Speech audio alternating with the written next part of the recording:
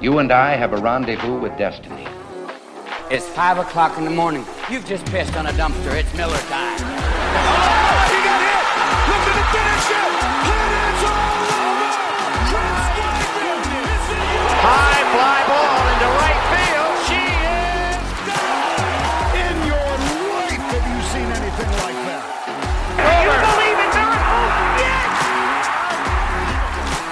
The return to glory. We will not be intimidated. We will not back down.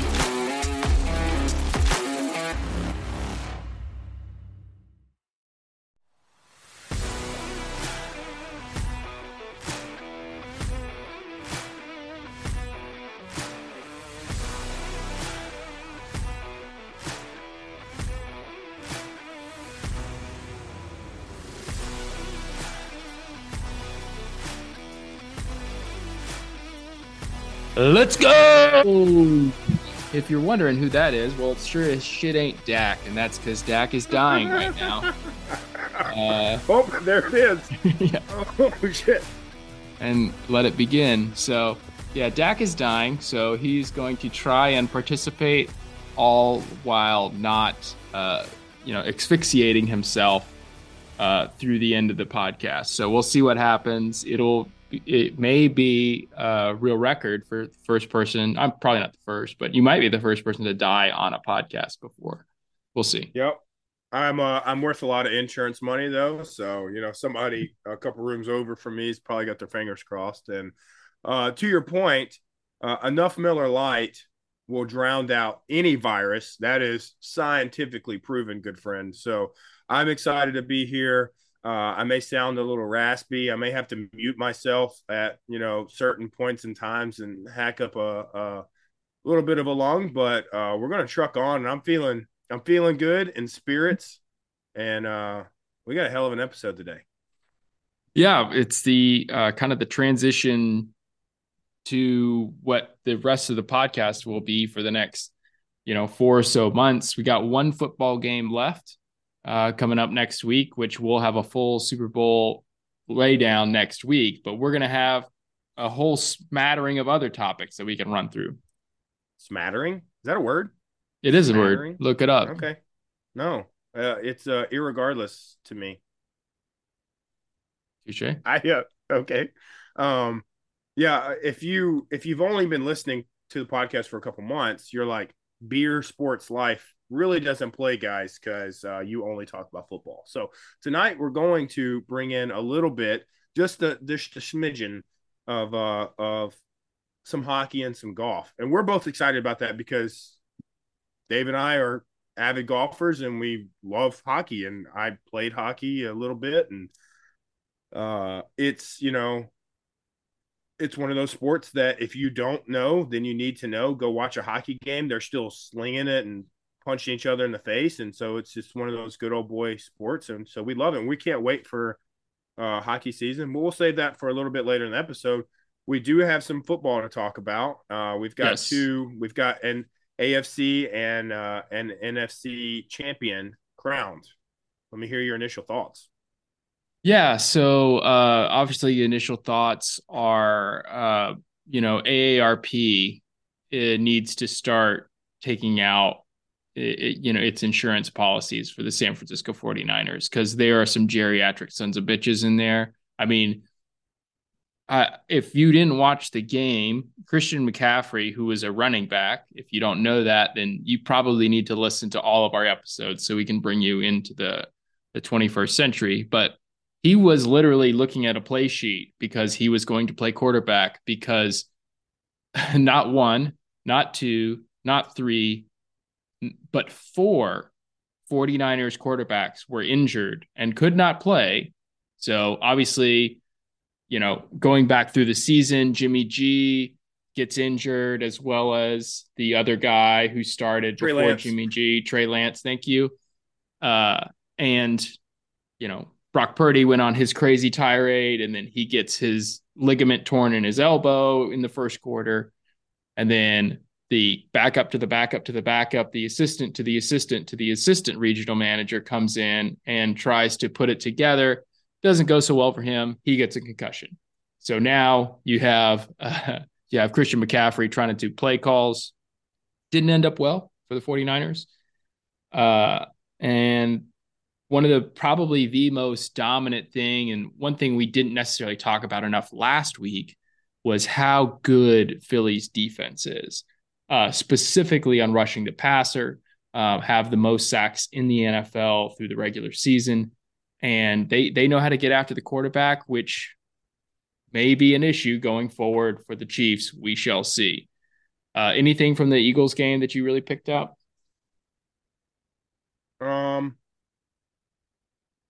Well, I mean, it was kind of opposite of what we really chatted about last week.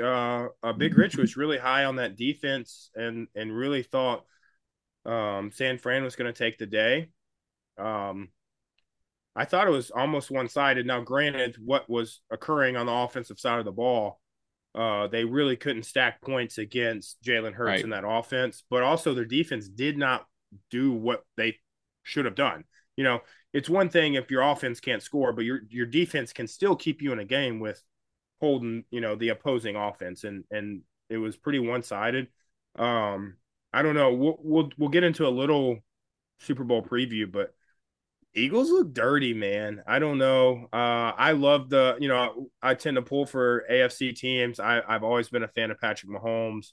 I think they have some off the charts talent on that team. I think Kelsey will go down as one of, if not the best tight ends of all time, et cetera, et cetera, et cetera.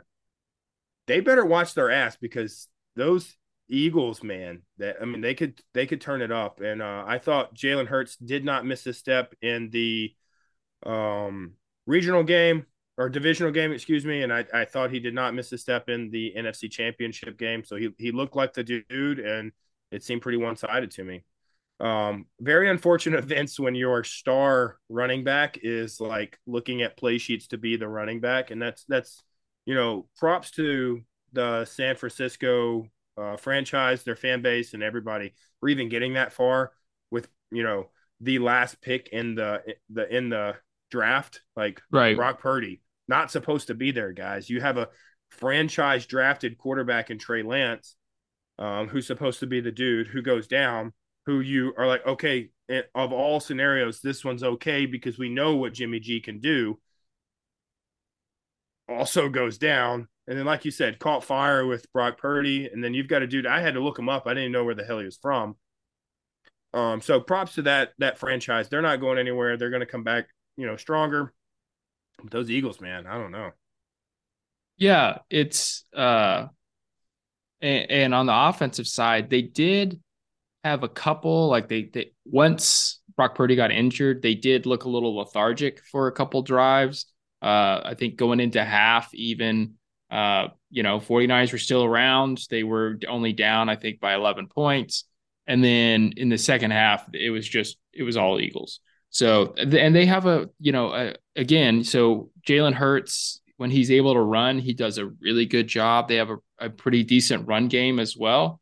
And then, on the outside, A.J. Brown and Devontae Smith, you're not going to come up with probably a better 1-2 pair that's sitting out there on the same team. So both dynamic players that if they catch the ball and you're not, they could go the distance. So they definitely have all the pieces.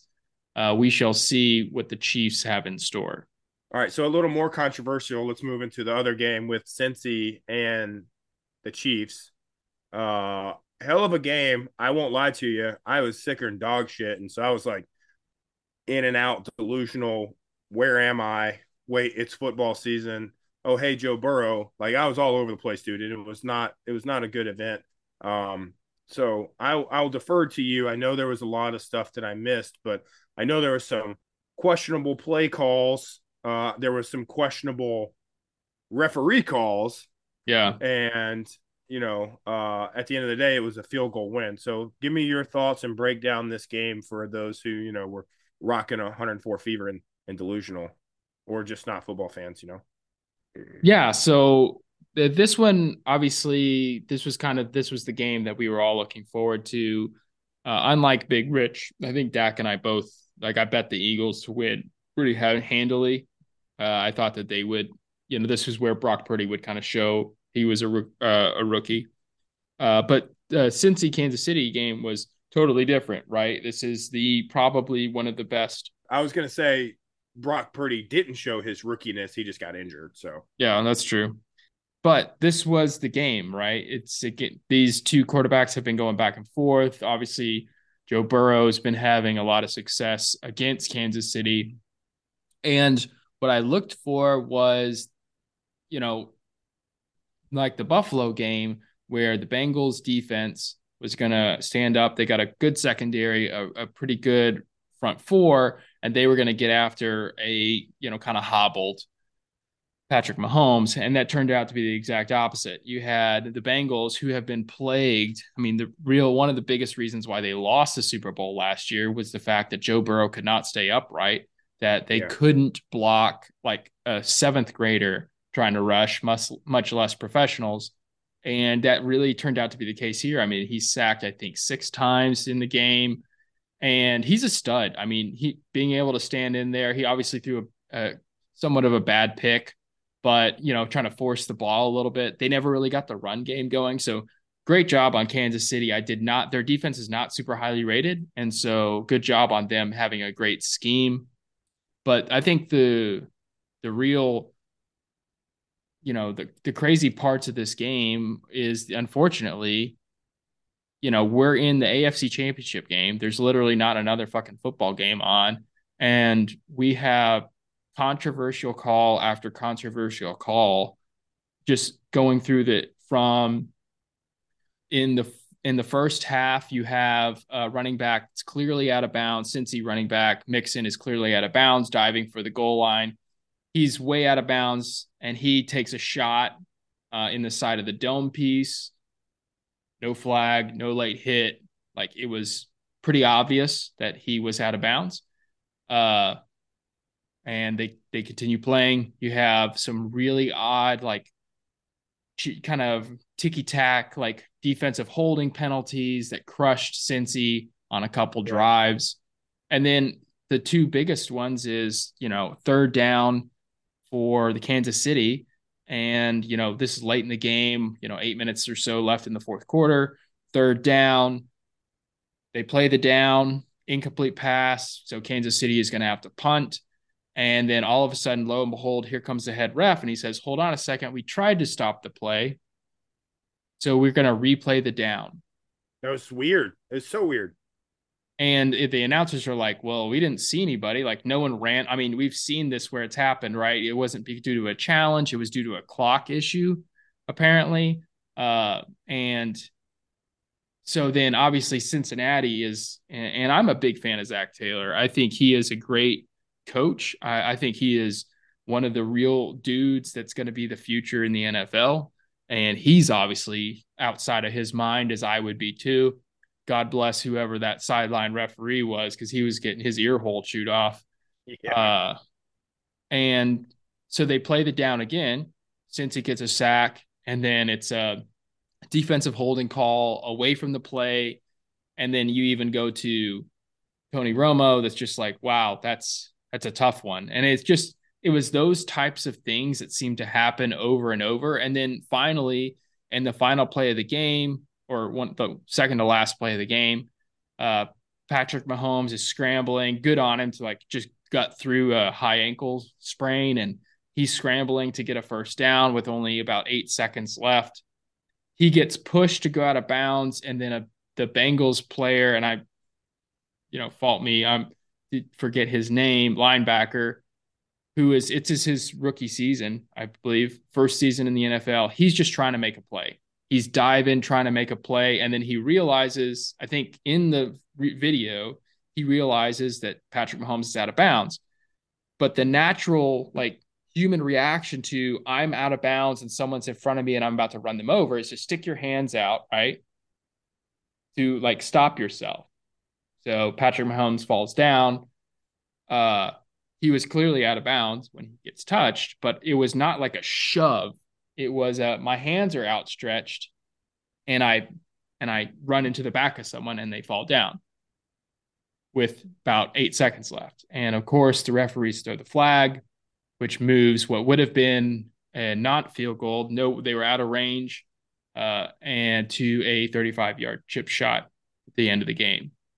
And doesn't matter whether unless you're a Chiefs fan. I talked to a lot of different fans at the end of total different teams that have no dogs in this fight.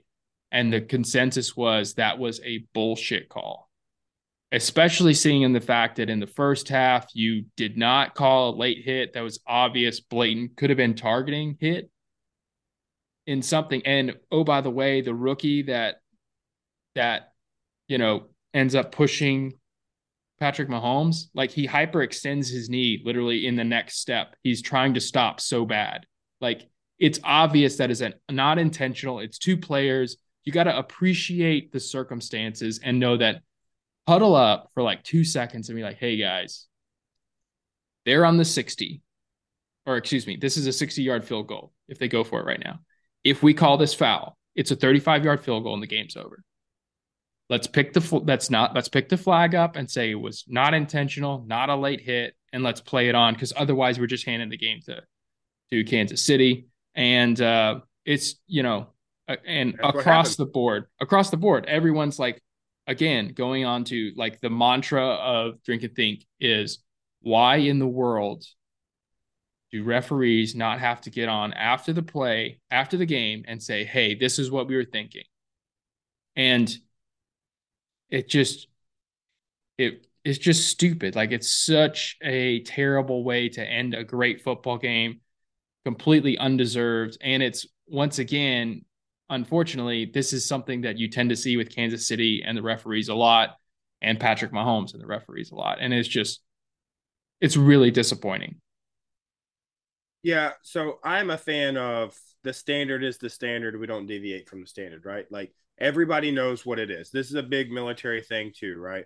If you know what the standard is, if you know that's going to be a no call, okay, cool. Or, hey, if you know that's going to be a call, that changes the entire game of football. Not saying I necessarily agree with that. I'm all about let them play, because just as much as you can be a DPI, that can be an offensive pass interference too. Like let the guys play. But you have to be concrete in how you call games. You can't be one way one game and another way the next, right? And so I completely agree with you. There has to be some reform when we go, this is the right answer and this is how we move going forward. Even like you said, like, hey, let's huddle up, take a couple of seconds. You and I talked about this, and again, to kind of relate it to the military life is, when you're deployed and you have you're looking at the battlefield, you have 50 different angles and you've got cameras looking everywhere and you can see every angle that you can. And you've got a dude that's dedicated to looking at that. Why, like, what is New York's intent there? Yeah. Why are there not 10 people going, hey, you need to stop? No, that's not really his intent. That was an accident. Look, like dude nearly broke his knee in half trying to stop. You got to do something to kind of hone in on what the right answer is. And it's unfortunate that happens in a championship game that determines the Super Bowl competitor. And I don't know, I saw a couple of news outlet sources saying like, these guys are part-time and these guys are, is there some collusion and, these guys getting paid in the back alley? Like, no, I don't think that's the thing. I think it's more of an ignorance thing. You've got human beings calling at the highest level penalties and decisions that change the outcome of, who's going to the highest level of the highest sport in America. It's a big deal. And so that's a lot of pressure. And so I don't think there's any crazy shit happening, but I do think there needs to be something looked at to where we can tighten our shot group here. It's still super unfortunate. Yeah. And like going to your point about what is New York's job, we talked about this yesterday, like on the pivotal play at the beginning of the Philly 49ers game. Devontae Smith on a 4th and 3 goes up and makes a ridiculous catch, as it looks like. And then we're like, oh man, they're up 1st and goal. The Eagles run a play, get a touchdown quickly. We go to commercial break. We come back from commercial break to about 2 minutes later, and then they're like, hold on a second. This new camera angle just came in and showed that this was absolutely 100% not a catch. And I'm like, how in the world? First off, how is that not known? Like, how are the referees not getting buzzed down to say, hey, that wasn't a catch. Look at this camera angle. Multi-million-dollar organization. Yeah. Put a dude that's getting paid shit money to look at a camera angle, right? Yeah. And we're all of a sudden finding cameras like 2 minutes later. Like, you're telling me New York doesn't have every possible camera angle for every play up on a screen, and they don't have 20 dudes just watching it to see, like, how are we, it's not like the Eagles snap the ball within like 15 seconds. I mean, it takes 30, 40 seconds for them to run down the field, get lined up, all that kind of stuff. It's just, again, like, what are we doing if this sport makes billions of dollars a year, that it comes down to some, tchotchke that, couldn't, that can't really play the game, that knows the rules, that just run down the field? How is it up to that one individual to make or break how the season turns out for teams? It's just really disappointing the way that matchup worked out. I will say this, something that's disappointing, and I think that's maybe some cultural aspects of Cincy. And I think that may be one thing that bit them in the ass. I don't know. There's some things that just really got under my skin. Almost like what would they say? Burrowhead Stadium, and they were just shit talking all week in the media. I'm all about some healthy competition. Don't get me wrong. Like, we've talked about how competitive I am, but I also think there's an aspect of the silent professional. Hey, I'm here to do business. I'm here to get to the Super Bowl. I thought Cincy was a little too flashy. And then on the backside, after the game, did you see any of the stuff about, like, just players shitting on other players, like their teammates? They're like, this is our team. This is, us. We are a unit, and you're going to shit on your player, the guy who, ultimately they're blaming for losing the game for Cincinnati. Like, that's not how you handle that situation. And so that was a couple of, like, really frustrating points for Cincy for me. They may need to look internally at some of their culture. I wasn't a big fan. And we, especially in the college football realm, you never want to give the opposing team a headline to put over the locker room, right? You never want to give them the comment to the media that they're going to be like, oh yeah, that's what you think. And then they have a little bit more incentive to go out there and get it done. You never want to do that. For the video of, I forget who it was, of Cincy player yelling at the other Cincy players or going back to the locker room. I mean, I don't know. In that situation, I don't know how much of that is a culture thing or how much of that is just frustration. I would almost let that one go. Some of the other, like, tweets and stuff like that from other players about that interaction was a little bit like, dude, you've not been in that situation. Like, you literally, and how much of that is going to get handled in the locker room. And that's another thing that pissed me off, was how many times do we have to show the camera angle of old boy crying on the sideline? Like, I mean, this literally, he's in like his 20th game ever in the NFL, his dream to come true, just trying to make a play, and makes a dumb decision, should have gone down or whatever. And now we're going to literally show him for 2 minutes, like, crying on the sideline, just completely devastated for his team. That's another thing that I will take a hard stance here. And I've never been in the could have been to the Super Bowl situation, but I've been in some pretty shitty situations with people that I, would depend on my life with. And I will say and I've had some letdowns in a lot of realms of life.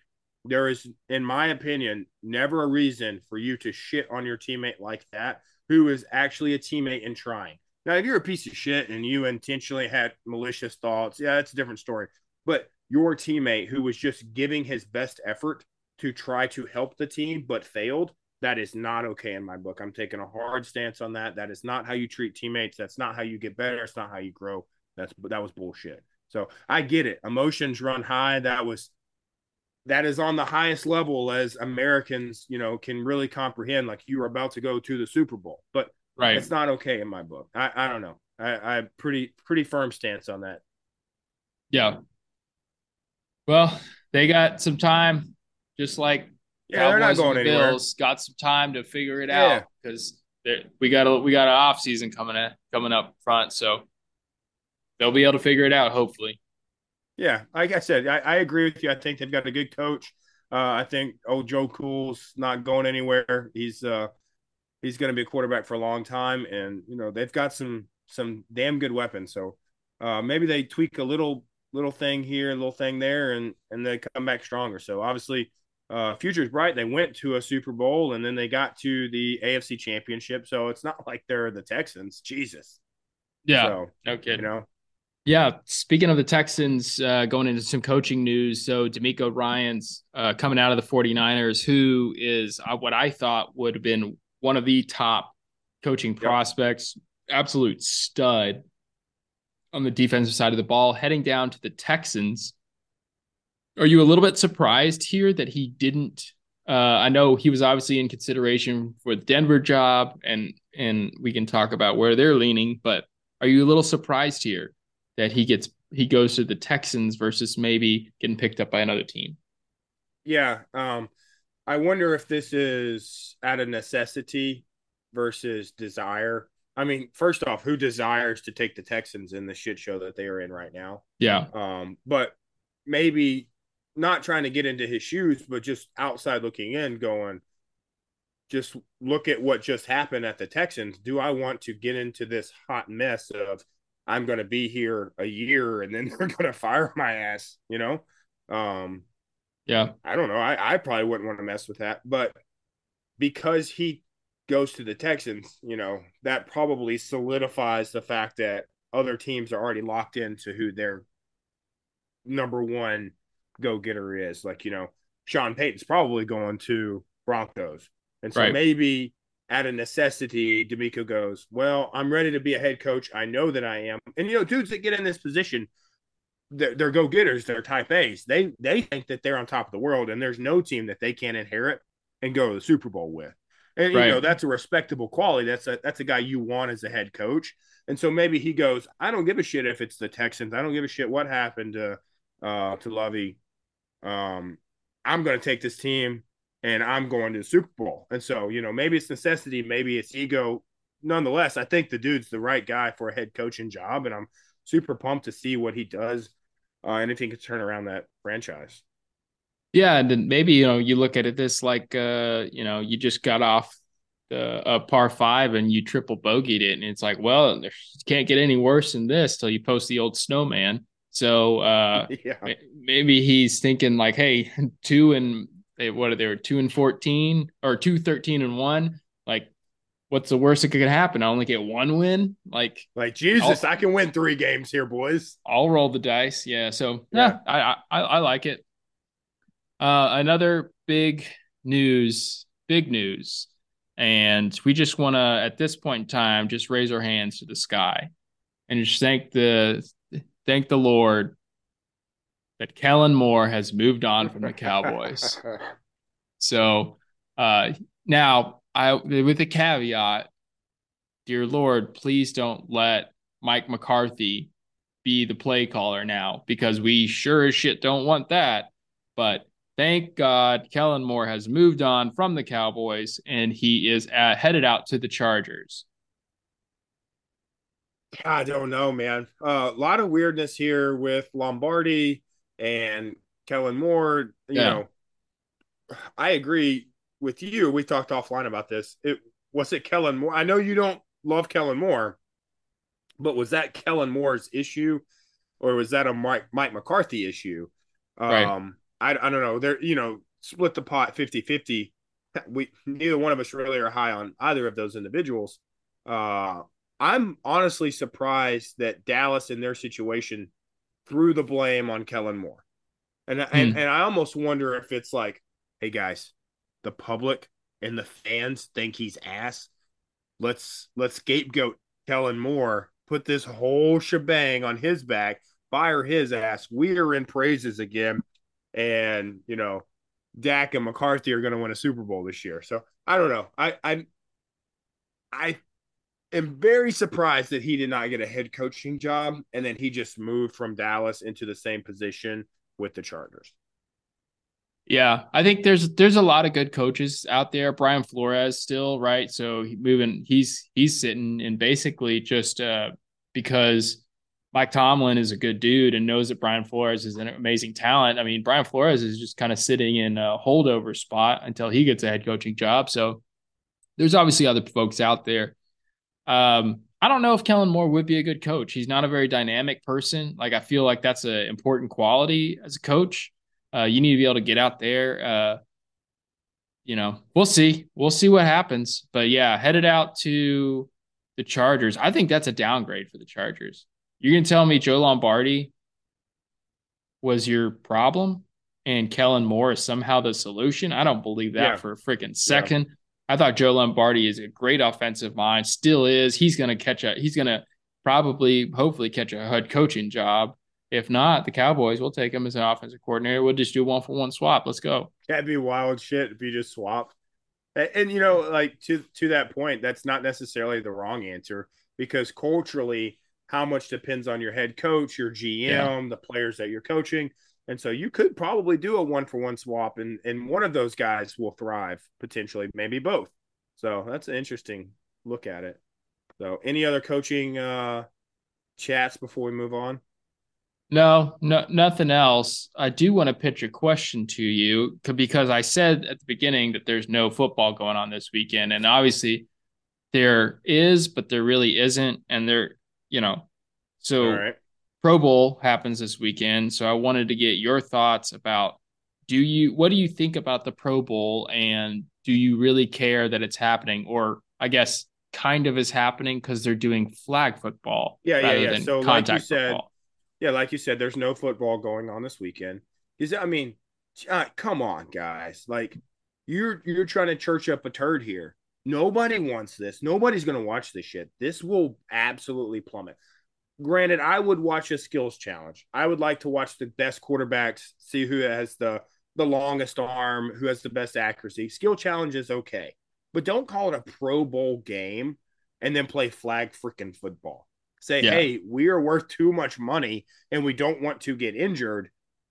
That's that. We're going to do a skills challenge. Hey, these are the guys that we would have selected as these are Pro Bowl nominees. Call it a Pro Bowl. I don't give a shit. These are the best of the best. We acknowledge. And then do a skills challenge and call it. Yeah. Don't play flag freaking football, dude.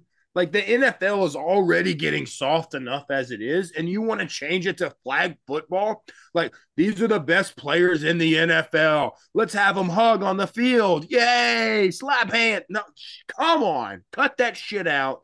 Go to a skills challenge. Look for the Super Bowl. Done. I totally agree with you. It's like, honestly, it's a bunch of boomers sitting in the NFL headquarters that are like, we'll get there. Yeah. Well, that are like, hey, how do we get the kids to like us? They do all those TikTok dances. Like, what are they going to do? Yeah. Oh, my kids play flag football. Maybe we should play flag football. Oh, that's a great idea, Jimmy. And then we go play flag football. In reality, no one gives a shit. I am, however, interested to see because in the Army, you play flag football, right? You play a traditional, like, officers versus non-commissioned officers, O's versus NCOs flag football game right around Thanksgiving time. It's a flag football game. Right. It's a flag football game for about 5 seconds before some lieutenant decides to cross over the middle, and some crusty staff sergeant that's been around for long enough and just had it. He's on like his third divorce and he just can't take it anymore. And then he blows up this like 22-year-old bright-eyed, bushy-tailed kid over the middle, and then it just keeps going down from there. Culminating in this year out in the 82nd Airborne Division with a full-on benches clearing brawl that got everyone's like Thanksgiving leave canceled, I'm pretty sure. So that had to be battalion based, right? That wasn't O's versus NCOs, surely. No, yeah, correct. That was battalion. Okay. But it was an O's and NCOs game, battalion on battalion. So yeah. Okay, I'm all about that. Beat that ass. So, but I love those. Just to real quick, those are the best because everybody thinks their battalion is the best, right? Their unit is the best. My group of dudes are the best. And then you go against the other guys who thinks they're the best. And that's no different than any other sport, except these guys are pent up with testosterone and want to kill bad guys and don't know shit about football for most of them. And so you're saying, like, we didn't even play, we didn't even have flags. Yeah. It was two-hand touch that was aggressive two-hand touch that turned into tackle. And, right. Dude, I missed that so much. And the way we played was like, we did an internal one too, and the winner got like a toilet bowl. They literally got a toilet bowl. That was the trophy. So nice. I missed that shit. That's awesome. Yeah. But I'm interested to see if this goes the same way. You get a little off, okay, a little Twitter challenges, little Twitter beefs going on.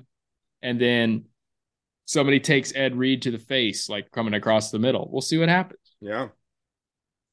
I guess. And to their point, like, you and I are going to watch. We're not going to like it, but we're going to watch. Because any feed is good feed. Any media is good media. So we're going to watch. I just think it's garbage. Yeah. I would love to see just an overall, like you said, going to skills challenge. Like put somebody in like a bunch of people in like the American Ninja Warrior things and like put them do them like all kinds of crazy shit, like closest to the pin challenge and like all this. Who can ride a bull for 8 seconds? Like, let's just throw some crazy shit out there. You got Stephon Diggs and Eli Apple playing tic-tac-toe. Fuck, I'll watch. I don't give a shit. Yeah. Well, now's the part of the program where we typically talk about our beers. So as we transition to another topic, so let's talk about some brewskis, as it is drink and think. Not just think. If it was just think, I'm going to be honest, we probably wouldn't have gotten too far. So, but here we are. We would have topped out at like 12 followers. Nobody would have listened to our ass if it was just think. Self-canceled ourselves. Like, dude, we suck. We know we suck, but we feel better about it when we drink. So here we are. We keep going. All right, what are you drinking? I'm drinking. So I'm trying out 2. I do have, I got a sweet hat from Boulevard Brewing Company in this koozie. It's called the Cold Beer Club. We'll post a picture of it, a little foam trucker hat looking thing. I got Dak one too. We'll rock it here next time we link up, but it's a badass hat. So I'm drinking some beer that you gave me. It's like this, like Goose Island summer beers, like sample pack. And I like, well, I'll give a couple of these a try. So I've tried. There was 4 different ones in there, and I've tried all 4 of them. Starting from the very least, the summer shandy tastes like a lemon drop. Taint. Yeah, it tastes like lemon drop with too much lemon and not enough vodka. It's just not very good. Then you have the Goose Island wheat, which is like not that bad. Like, it's like Miller Lite, but a little bit more wheat in there. So very clear, but it's not gonna. I mean, I'm not gonna like write home about it. You could shotgun these all day. Then next we have. Next we have, what is this one? The 312 or 312. I don't know what it is. So this one is yeah, it's correct. So I didn't look at the backside of the can. Look, you need to come up with a better name. If you're gonna put a big ass 312 on the side, like whatever. I digress. This one is the peach, and it actually is pretty damn good. Oh, really? Okay. Yeah. I haven't. Look, I'll let you finish your intellectual breakdown of said beer. Yeah, it tastes like light beer and a little bit of peach. So it's kind of a peach beer, and it's not bad. Like it is like I would not drink the lemon shandy. However, this is what I think you can do with the lemon shandy. I was recently made aware of this thing called the bromosa, right? So you take beer, light beer, OJ, and vodka, and you mix it all together, and supposedly it's pretty good. So you take your lemon shandy, which is a shit beer in the first place, you put that in with some more citrus because you got some orange, and then you throw a lot of vodka in there. It'll probably be pretty good. I'll let you know. All right. First off, do you know who owns Goose Island?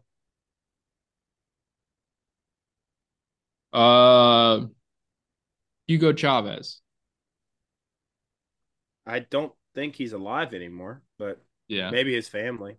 No, that's so weird that your brain went to Hugo Chavez as owning 312 Goose Island Brewing, but I digress. Anheuser-Busch. Oh, there you go. Yeah. And what's our favorite light beer on this podcast? Oh, Yeah, Merlot, and that's not Anheuser-Busch. So it just makes sense that their lemon shandy asshole beer is just not great. So, but the reason that I bought it is because I'm a cheap son of a bitch, and they were about to expire, and they had 12 packs, normally $18 for $6. So I bought like 16. So we're drinking lemon shandy, baby. we're gonna have a lot of bromosas at the next Right. get together. That's one of my favorite mixed drinks. I'm not a mixed drink guy. I don't like a ton of liquor. I'm a beer guy, true and true, but I will mess with a mojito and a mimosa. And so I make a mean brojito, and you and I will find out soon enough about a bromosa. Yeah. I don't know. Do you have any more? You got one more you want to talk about? No, that's it. That was 3. So I have 3 of them. I drank 3. They from the scale of. You said 4. Is there one more, or is it? No, I was incorrect because I thought there was a 312, and I thought there was a wheat, and I thought there was a lemon shandy and a peach. Turns out there's just a wheat, a lemon shandy, and a peach. So there's 3, which makes sense because it's a 12 pack. So yeah, yep, math, 4 all that 3. shit. Yeah, son of a bitch. Okay, carry the one. Do you want me to? Yeah. Do you want me to review a beer, or do you want me to pull one from behind me right now? You go ahead. Because I think it's ready, and this will be a live test. I have not on air test. Let's go. This beer. Yeah. All right. So we got our cup. Dak's. Here we go. The kegerator or refrigerator. Yep. Here we go. You see, that's a kegerator. Yeah. We got 2 taps on the keg behind me. Here we go. In the fridge. In the fridge. There's 2 5-gallon kegs worth of beer in here. So let's pour this son of a bitch. Hey, what's your handle there that you got on that? I'm not gonna lie to you. I got another one right here. I'm gonna make these. So we're building a house, and I'm building quite the man cave. I told the wife, build the house. I don't care what it looks like, what's inside. I don't care how much it costs. I just want a external man cave. And so she said, okay. So I've got this standalone building that we're building. It's gonna have a bar. It's gonna have a couch, TV. It's gonna have 8 taps in it. And so I'm gonna have basically my own brewery on my own property. So that's pretty cool. I'm gonna use these as the tap handles. I, honest to goodness, do not know what this is. This is an Air Force round. I'm not Air Force. I am Army. I can tell you what a 40 mic looks like. I can tell you, 30 millimeter. I can tell you what all the 120s and 81s and 60s and yada yada. I have no idea what this is, but it's cool and it's big, and you're putting warheads on foreheads with this thing. There's a lot of dead bad guys that came from these rounds, so it's pretty badass. It's going to make perfect for a tap handle. I'll tell you what it is, because I can tell from here. So that's a 30. Okay. That's a 30 millimeter off of an A10. The Gao 8. Gal 8. Are you sure? But I'm pretty sure. I mean, All I'm right. obviously I'm factoring in, how small your hands are, making that thing look pretty big. So, Well, you based think on this that, is 6 inches, so this must look like it's about 4 foot long, but it's really about, maybe 7 inches casing yeah, length. I'm So gonna go with we'll its leave that Gao there. 8. Yeah, 30 millimeter Okay. Gatling gun from the A10. Right. The A10 is one of the more badass um, platforms that we have in the military. So, in my opinion, I've seen it do some pretty dangerous stuff. So, here's the beer. Once again, I've gotten bad about giving names because it's just got to be the right time, right moment. Like we named the last one live on air as Hamster Wheel. This one is I think we mentioned it. It's a third apiece, 2 row German Pilsner and Vienna malt, and then it's like lightly hopped with hops. Same thing that Miller Lite's hopped with. So this is like super light and crushable. Any basic beer drinker will be able to drink this. It's not some super hoppy IPA, and oh my gosh, that is perfection. I got two names just bouncing around my head, but let me know what it tastes like, and I'll spit them out to you. Oh, that is so good. That is light and crushable, perfect amount, just a little over carbonated, which I like. I like my beers a little extra carbonated. I'm not a Yeah, flat beer guy. yeah, Um, and it's malty. It's got some earthiness to it, which I like. nice. Honestly, it's pretty early. That'll probably clean up a little bit, but there's a little bit of earthiness to it. And this is one that you put down quick. This is 5.1%. That's Mm. what it finished at. So this is right up our alley, dude. I can't wait to share this with you. This is so good. Well, seeing that we can get into some golf, and I got three potential names that you could use for it. So I'll give them to you. Let me know what you think. All right. All right. So the first name is Texas Wedge, because I'm about a Texas wedge, baby. I feel like what you're describing is the like this is the beer that you have on the course that me and Dak, we got a rule: when you birdie a hole, you shotgun a beer. I mean, that's just how it works. We don't do And a lot of shotgunning. yeah, so needless to say, we between the two of us, we shotgun about 0 beers. But anyway, although I did this last weekend. I froze my booty hole off getting out there, and got a shotgun or two in. Anyways, Texas Wedge. So that would be number one. And number two would be Breakfast Ball. So you Okay. get up on the tee. You didn't get to warm up. You just shank the shit out of a drive, and your partner, being the good fella that he is, says, "You know what? Just go ahead and take a breakfast ball. No Yeah, charge. Just I take got a a top breakfast flight ball." in my pocket for you. Here you go, buddy. Yeah. So that would Okay. be, yeah. So breakfast ball would be the second one, and then if based on, you said it's a really good one. If it was not so good, I was going to say three putt, but you said it was really good. So It is Texas good. wedge, Okay. breakfast ball, or three putt. I like the golf theme as we're about to dive into it. I will say this. If my memory serves me right, which if my memory was as good about everything else as it is about recalling beer, like I would be working for NASA or some shit, but I'm not. I believe Smutty Nose, I think that's a New York company, has a beer called Breakfast Ball. So let's avoid that. I will say at 5.1%, you put about 10 of these back, and everything is now a Texas wedge, which, that's how my game usually devolves because I can't chip. My rule is a bad putt is better than a bad chip. So I'll be out Yeah. there Texas wedging like 50-yard shit. You're like, dude, you're in the third cut. What are you doing? Texas wedge, baby. So I'll put all kinds of shit. I like Texas wedge. That may be the name right there. There you go. There you go. Have you seen this thing where people are putting out of bunkers? So two things come to mind. People they're literally putting up they are taking the putter from the bottom of the bunker. They're whacking the shit out of the ball. It runs up the side and then it plops onto the green and they're all good. Because it's gravity and shit.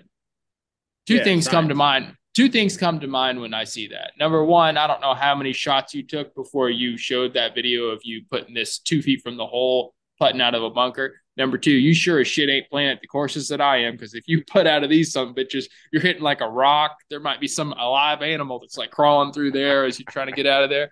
So we're at some really nice courses if you're able to put out of a bunker. Yeah, but the really nice courses usually have bunkers that are, man high. Like, I don't know how you're ramping something up 7-8 foot of a bunker side there. That's crazy. Yeah. I haven't seen that. I'm gonna look that up. Yeah, it's a thing. All right. Well, we talked about golf, so why don't we just give a preview? Football is dead for us. We've got one more game to talk about. We will preview the Super Bowl next week. We're going to dive way deep into the Super Bowl and kind of our thoughts there. But hockey and golf are upon us, which we're excited about. Tell us a little golf news. Yeah, so John Rahm, who is obviously he's currently golf number 1, played in 5 tournaments so far since the new season started. Won 2 of them. He's won 2 of them back to back, and he is throwing some darts around there. So he is definitely, as we get closer, getting into April timeframe.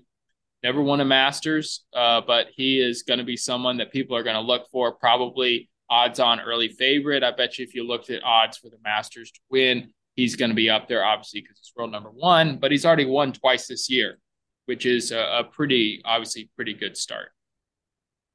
Yeah, and I like him. He seems like a good dude. He's got his head on his shoulders, not a douche canoe. He did not win last week, though. Correct. Probably if there's a couple people in golf, maybe golf more than any other sport, that we think really is the embodiment, the spirit animal, I would say, of Drink and Think Nation. Obviously, number the 1 OG, being John Daly. The OG being John Daly. And Ricky Fowler, I bet Ricky Fowler he just doesn't give a shit. I bet he throws down, doesn't even care. Big Dick Rick. Yeah, Big Dick Rick. I wish that guy as much success as he could get. I mean, coming back, hopefully he's able to make it happen. But Max Homa is another guy out there who he's a man of the people. He doesn't care. And for those of you that haven't seen this, he's got kind of this trend on Twitter where you send him a recording of your swing and he just roasts the shit out of you. Yeah, I saw something the other day. It was the best Twitterer to ever golf and the best golfer to ever tweet, or something like that. He will not hold back, and he will make you feel like a tiny person with some of his responses, and they're gold. Yeah, so I'll just read some of the top ones out for 2022. This guy he's got a real kind of jerky swing. You can tell just on his setup, it's way too rigid. Max Homa's response was, "Wow, it's like you have a training aid that electrocutes you when there's a swing flaw, and you've kind of learned just to deal with it." Next one was this guy. He's hitting an iron shot or a wedge shot into the green, and he just hits it fat, like 10 feet behind the ball. Max Homa, I have it on mute, but I can still hear the club impact.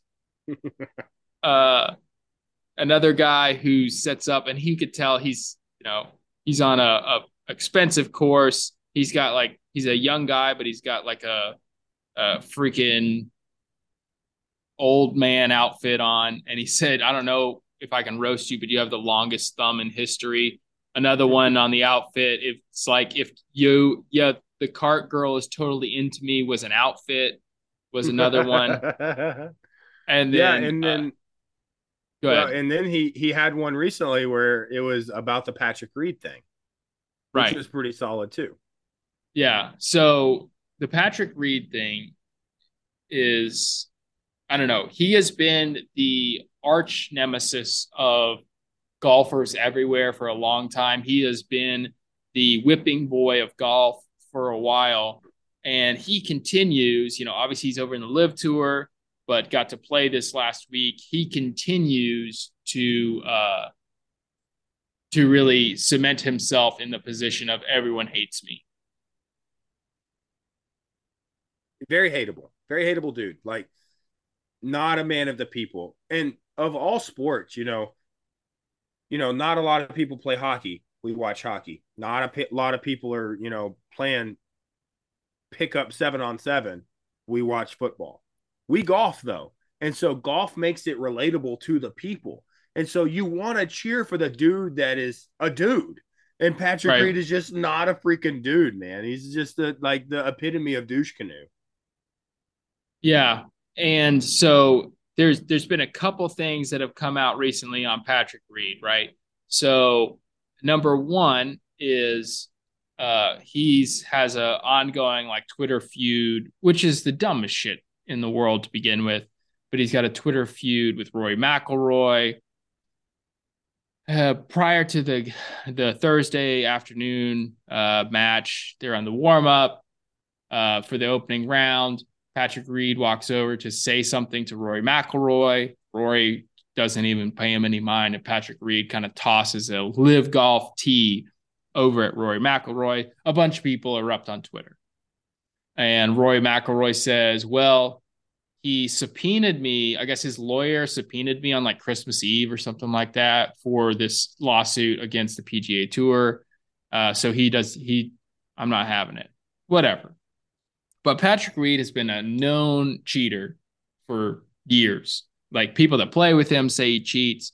He is just, for whatever reason, he's that guy. Like, we all play with that guy that every time you get to the green, he just says he double bogeyed, and you're just like, I'm pretty sure you hit about 4 or 5 before we got into we got off the tee box, bud. But be that as it may, Patrick Reed hits a drive, hooks it into the trees, looks up into the tree. So I listened to like the rules analysis of this. So looks up into the tree and sees a golf ball in this palm tree and says, that's my ball, which means he can take an unplayable and take a shot from there versus having to go back to the tee box and re-tee it up. And the rules analyst can't say, nope, that's not your ball. He doesn't know what he was playing with. But obviously, and of course, the internet being undefeated goes back, and Patrick Reed wasn't even looking in the right tree. He just saw someone's ball up there, figured, hey, fuck it. What are they going to do? And the rules analyst couldn't do anything about it. So he gets to take an unplayable and hit from there. That's the kind of person he is. Not someone you would definitely want to take into a firefight. Pretty much a shit bag, but he is what it is. Yeah, and it all comes back to like what kind of dude you are. Like the likable players out there, like the homos, or like Tiger Woods could have been like 6 miles away from the tree that he looked up in, and be like, "That's my ball," and people are like, "Oh, that's his fucking ball. Move the tree, move the hole, unroot that son of a bitch so he can get a better lie."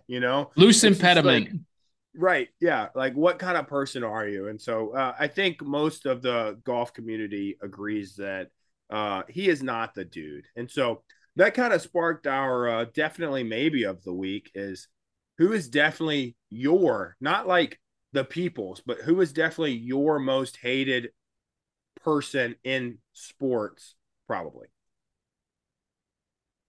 So there's a lot of them out there, and most of them, as a Duke basketball fan, half of them are Duke players. Grayson Allen, just hated by everyone. Christian Laettner, like the list goes on and on. So we won't take the low hanging fruit there. I want to know, like, who boils your blood? Like, who do you just despise in the sports world?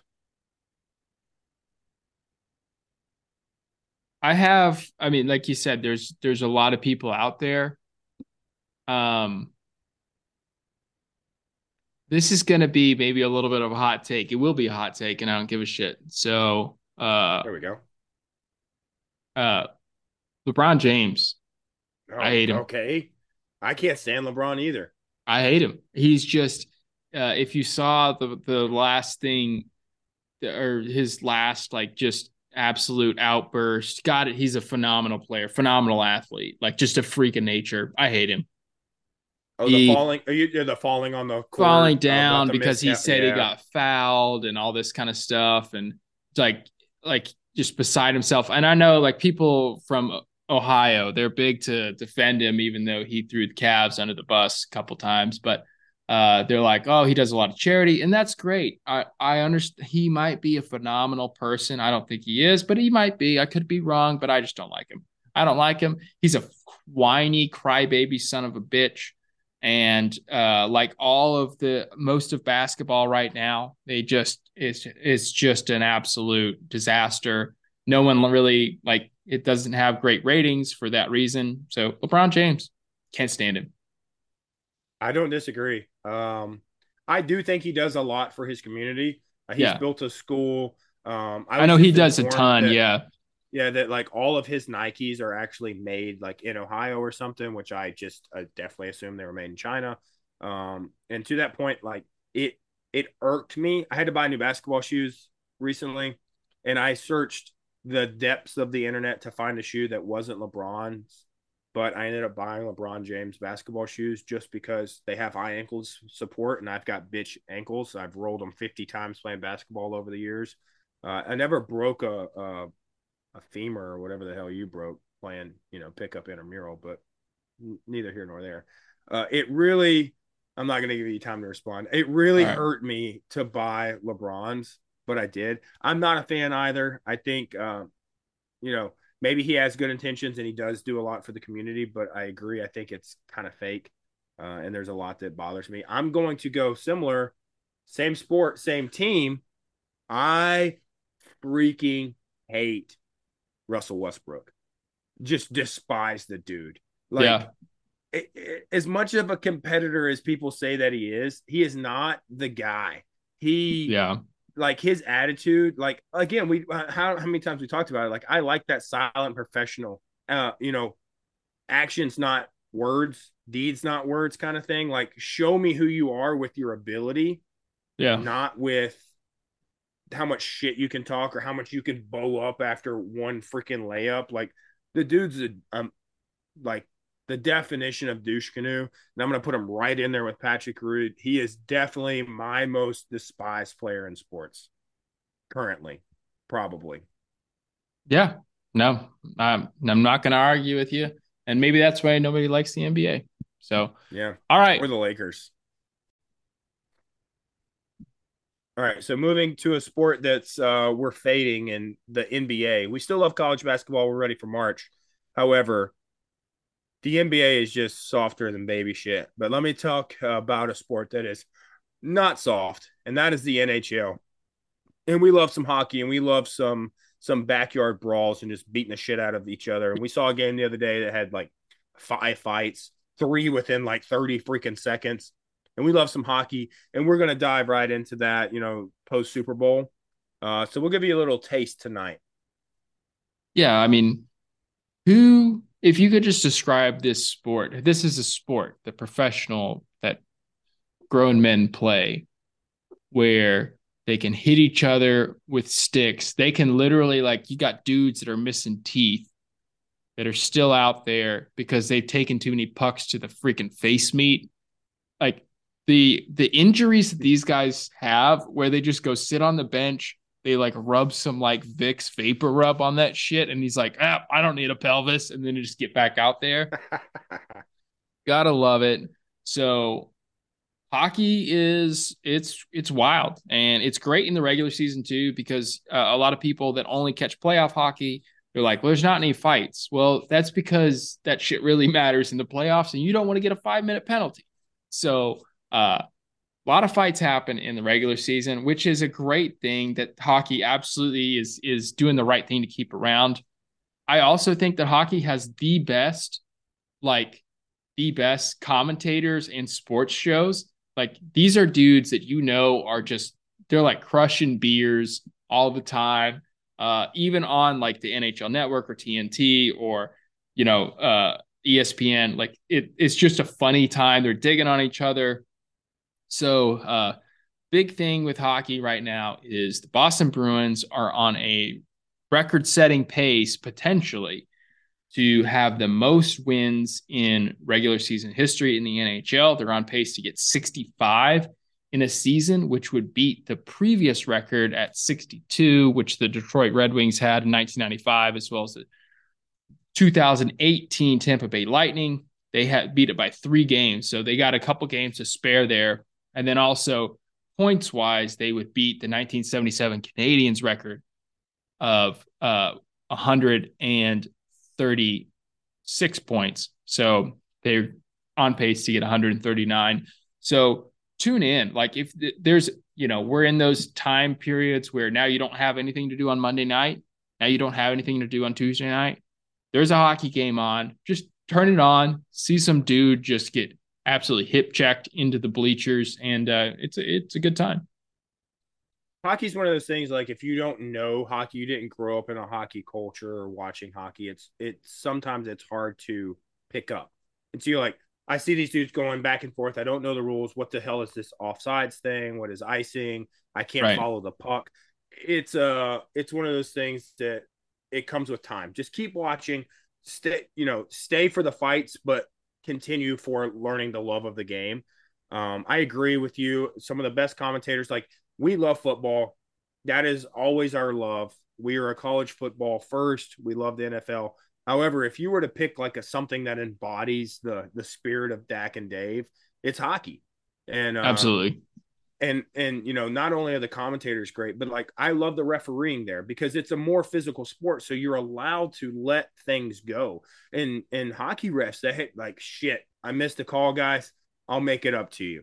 Right? Because you could call something every 5 seconds in hockey just because of how physical it is. But the refs have a lot of leniency to say, like, nope, let the boys play. And then so I love that, like the sport. And then, like the commissioner of hockey was like, dude, like that is old school hockey. We saw 5 fights in a game. That is what our sport's about. Like, dude, preach. In a world of 2023 where we're canceling everything and everything's too sensitive and let's hug and rainbows and unicorns and shit, like these dudes are punching each other in the face, and that is us. Like we can't express how much we love that. And so like if you're not a hockey guy but you listen to this podcast and you're like, well football's over, what the hell are we going to do now? Just turn it on, and if you don't understand it the first time, just keep watching. It will grow on you, and before you know it, I think we said it last season as the playoffs and the everything was wrapping up, we were like, hey, just keep going. Just keep watching. And so hopefully we've turned some people on to hockey this year. I can't wait to watch this season continue. We haven't really talked about it on the podcast, but I've been watching. It's so great, dude. I realized something. I texted my buddy earlier today. I may be a Capitals fan, and I didn't realize it. I don't have like a hardcore fan base that I cheer for. I like the sport of hockey. I follow games. I follow who's hot. And like you said, where the NFL is like, you've got 90% of it happening on Sunday at 12 o'clock. And then you've got a couple of games at, 3 and a couple of games, one game at night. Hockey is a Tuesday night or a Thursday evening. Like there's games spread out all the time. And so we are a sports people. We don't give a shit if it's curling or water polo. We're going to watch because we like competition. And so hockey gives that to us. We're able to watch these things throughout the week. So stay tuned. I may be a Capitals fan. I grew up watching them as a kid. I watched a game in DC a couple months ago. I realized I can name all the players on the team. And I was like, shit, am I a Capitals fan? My buddy texted me back. He's like, I think you're a Caps fan, dude. I was like, oh, well, shit. So I don't know. This may develop. I may, once you commit to a team, though, that's like a lifelong thing. You don't, for sure, tend to not bail on that. Like once you buy some swag from them, like if you own a piece of clothing, like you are locked in mortally to that team. And so we'll see how this season develops, but there's a lot of good hockey out there, guys. Yeah, absolutely. Unlike the 90% of Chiefs fans that just picked this up in the last 5 years since they got Patrick Mahomes, you have to be devoted. And I had a discussion with my wife today about why I don't like Kansas City because of their fan base, because they're all just fair weather fans. But we won't get into that. We'll save that for another day, but that wraps it up, right? So we've covered the gambit, we've covered golf, we've covered hockey, we've talked about beer, of course, and we've talked about the NFL. I mean, I'm sure there's some other stuff out there. We could have talked about fencing or some shit like that, but we'll leave that for another podcast. But it is time for a safety brief. So you or me? Well, I don't have one prepared, but I'll pull something deep out of the doldrums of safety briefs. The doldrum and the doldrums of hamster wheel. No, yeah. How about this? I will do one using some of your words. Okay. All right. So that's terrifying. Yeah, I mean, there's a lot of stuff that could go out there. Most of stuff which would, potentially get us in trouble. But I will say that we talked about people that we hate, people that are just like, the epitome of someone that you wouldn't, trust to follow them to walk around the corner. And I will use some of Dak's words. Kindness is free. So go out there. Don't be a Patrick Reed. If you get a triple bogey, fucking mark yourself down for a triple bogey. You post a snowman, embrace it. Chug a beer anyways, and you'll see if you can work that slice out on the next tee box. Like, don't be an asshole. Don't be the person that we say, man, we hate that guy, and we're describing you. If that's you, kindness is free. Turn your life around, because no one wants to play golf with you if you can't mark down the right score. And you'll never get better. You'll post snowmans, but write down bogeys for the rest of your life, and people will talk shit about you behind your back because you're a douche canoe. I completely agree with you. That's why we do this podcast together, because that was actually going to be my exact safety brief. So here we go. Kindness is free. Be a good human. And if you suck at golf, just be true to yourself. That's right. We'll see you later. All right, bro.